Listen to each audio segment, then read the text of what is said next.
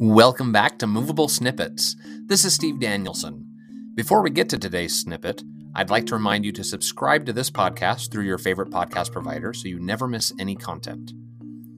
Our movable snippet today comes from Joyce Vickery with her piece, Sing Your Maker Praise. I'll let her tell you more about this piece.